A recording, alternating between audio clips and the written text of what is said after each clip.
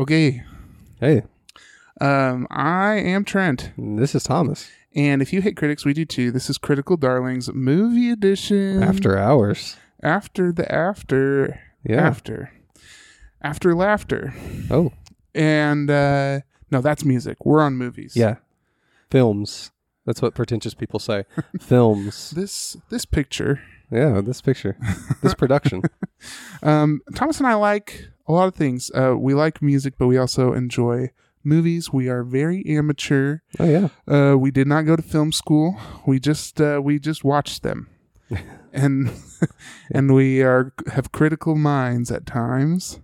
And so Thomas and I, we had the opportunity over the holiday Martin Luther King Jr. Day to go witness the spectacle, which is the indie hit film Skinamarink. Skinamarink. In this house.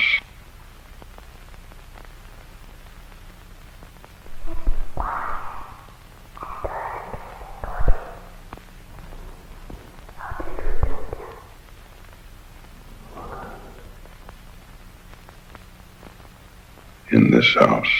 We're just going to talk about how we feel about it, but Yeah.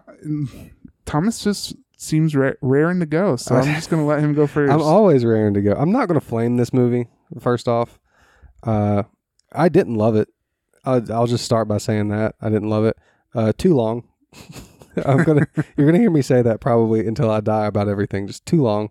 It's too much. No, so I'm going to hit you with my pros. Yes. The way it was filmed, the camera that was used, fantastic, super creepy, really unsettling. Yeah. Particularly the audio.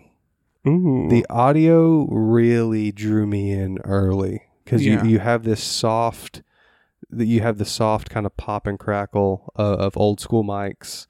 It gives you kind of what they call in music a noise floor. Oh yeah. So it kind of gives you, it just kind of lulls you in to expecting it. And there's a couple scenes in this movie where they take it away, and it's terribly obvious when they do, and it doesn't make you feel good when it happens. It makes all the voices sound super creepy. Super well done. One of these things claims to fame. Wow, that was maybe grammatically correct, but we'll see. I think you nailed it. Anyway, one of the things is the micro budget. Yes. Which I think harmed them more than they think. I would have liked to have seen them cut the movie by 20 minutes. Okay.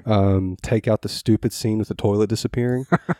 Take out the stupid scene with the buckets in the bathroom. That is true horror, Thomas. Oh my God. Yeah. Sure. Living without a toilet. Sure. Yeah. That was the scariest scene in the whole movie. I had this terrible, and I talked to you about this when we left. I had this moment. And there's a scene, spoiler alert, there's a scene where one of the kids has to look under a bed, right? Ooh. And I was on edge for about 3 seconds.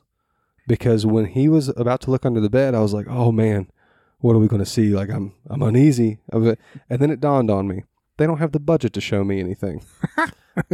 So I just was not worried about it anymore all of a sudden. So yeah, I don't know, too long. The budget hurt it, I think. This as a short film, I would be raving about it right now. Oh yeah. Yeah. And I've heard that from other reviews that I've looked up online as well, is that they would have rather have seen it as a short film. Yeah. Well, and they didn't have much to show us. I think that's my biggest criticism is they built an atmosphere so well, but you could obviously tell that they didn't have anything to do with it. Yeah. I will say that there were about 4 or 5 different sequences at the end that didn't really connect necessarily with the rest of the movie. Yeah. It was probably like the last 20 minutes or so. Yeah. And at the end of each of those sequences, I was like, well, that's the climax. And then there was another one. And then there was another one. And by the time the third one came around, I looked at Thomas and I was like, what are we doing?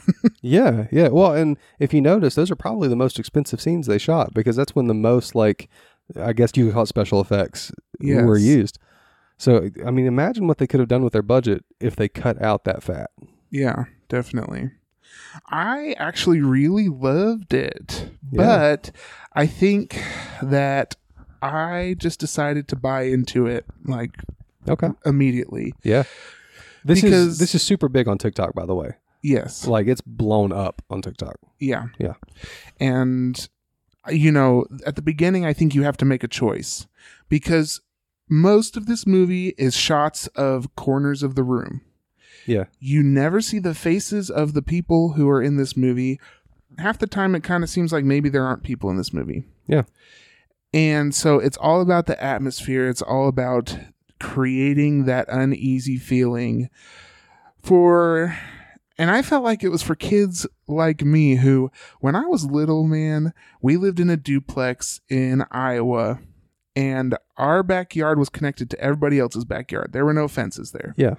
And our kitchen had a door with a very small window that looked out into the backyard. And at night, it was pitch black. And I was terrified of that door. Yeah. Because I didn't know who was going to be looking through that window. Anybody could walk up off the street, go around our house, and look through that window if they wanted to. Yeah. I had nightmares. Specifically, I had one nightmare where the Beast from Beauty of the Beast with the voice of Cortez from The Road to El Dorado came into our house through that door and like, I don't know, he just put like wood chips down my back. But at the time, I was very scared about that. Yeah. And so the movie Skinamarink, there's so much where it's just about the like what if. It's about as scary as you'll allow yourself to imagine it being. Yeah, I can see that. I mean, and they did it well. They really, that's its strength, is it plays really well on this deep childlike fear that we all had over something when we were kids. The dark shots where the only light is coming from the TV and it's like cartoons or whatever. I mean, who hasn't been a kid and has a memory of watching TV in the dark and you're just like waiting on your mom to come pick you up from your grandparents or your, you know, whatever it is. Yes, totally. So yeah, it plays on that really well. I just really wish we had a direction for it to go. It just felt so aimless. They used a lot of those, well, they were all public domain cartoons. They're all very old. Mm-hmm. But there's something about that where, like, when you're at your own home, you have specific channels you go to. Yeah. You watch Cartoon Network or Nickelodeon or whatever. But when you're in a strange place, for example, at my laundromat, they play a television channel that I have never heard of before. Okay, cool. And it's all old television shows that I also have never heard of. Sometimes Green Acres shows up and I know about that one. Yeah. But that's it. And so something about them being cartoons that you're not going to find in a modern world or even on like a normal TV channel that people would watch. I'm pretty sure you can only watch them on YouTube really right now. Yeah, or just like the archive.com, wherever they got it from. And that was spooky to me. And yeah, I actually really liked how it ended, where there's like a vague face in the darkness and they address the audience. There's something so spooky about how they did that. I think it could definitely come off as corny for a lot of people, but for me, that was like, oh shoot, man. That scene was probably my favorite of the whole movie, because in that moment, I genuinely, these guys did jump scares, which is a cardinal sin to me. Okay, but they did like 3 of them. Yes, and it was stupid. The worst jump scare was the telephone one. Yeah, that was rough. Worst as in, I think it was the best done. Like, it made me scared. Yeah. The worst as in the one that I thought was cheap was where like it just cut out and there was like some feedback noise. That was rude. That was stupid. That was rude and stupid. Yeah. Then middling was the one where the girl doesn't have face no more. Yeah. Yeah. Which they could have cut that out too. Yeah. That image was a little bit corny for the rest of the film. Yeah. That's YouTube short film is what that's Slender Man. Yeah. That's Slender Man stuff. No, the face in the dark, that genuinely scared me, because I was like, I don't know what's going to happen, and I don't know what they're going to show me.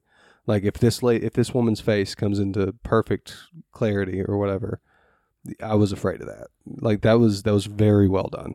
I wanted to see more of that.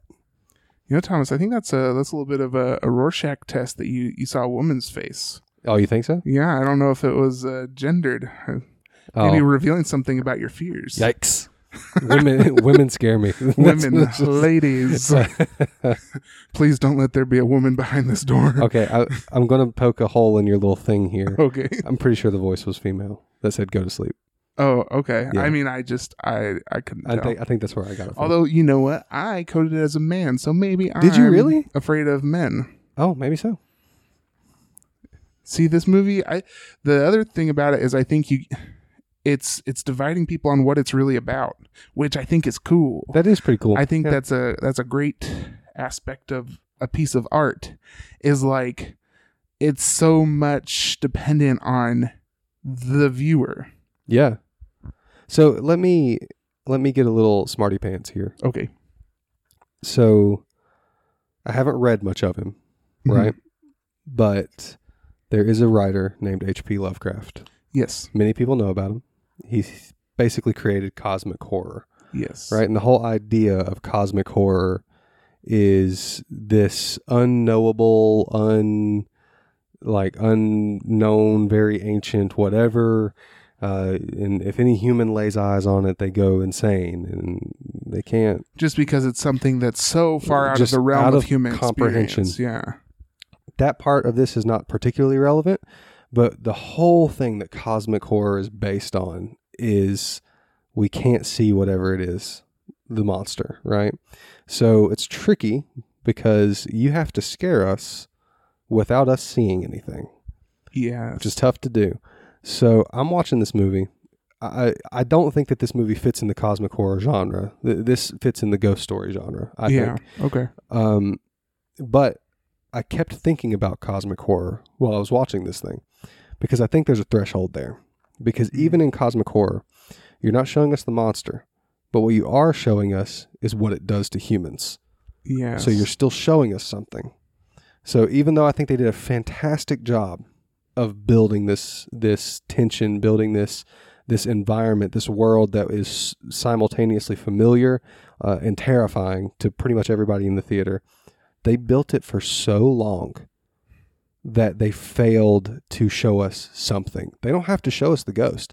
They don't have to show us the monster. They don't have to show us the demon, whatever it was, but they're not showing us anything. They showed us a little girl without a mouth. Like, yeah, an hour in. And I just said that was like the part that I disliked. Exactly, yeah. That's what I'm saying. Like, you're not giving, you have to give us something. Yeah. No, I agree. But I will say, I'm glad they didn't try and create some sort of monster to show us, because that would have the practical effects straight up ruined it. Would have been pretty bad. Yeah. They could have spent their whole budget on it, and it just wouldn't have happened. It wouldn't have worked. Yeah. I think the moral of the story here is just too long. Yeah. I mean, that's really its biggest issue, is just too long. I think I agree. Well, Thomas, I look forward to watching more movies with you soon. Oh yeah, these will happen regularly, and we'll come back and report. Yeah. Awesome. Well, I'm Trent. I'm Thomas. And if you hate critics, so do we. This has been Critical Darlings. See you later. In this house. Oh.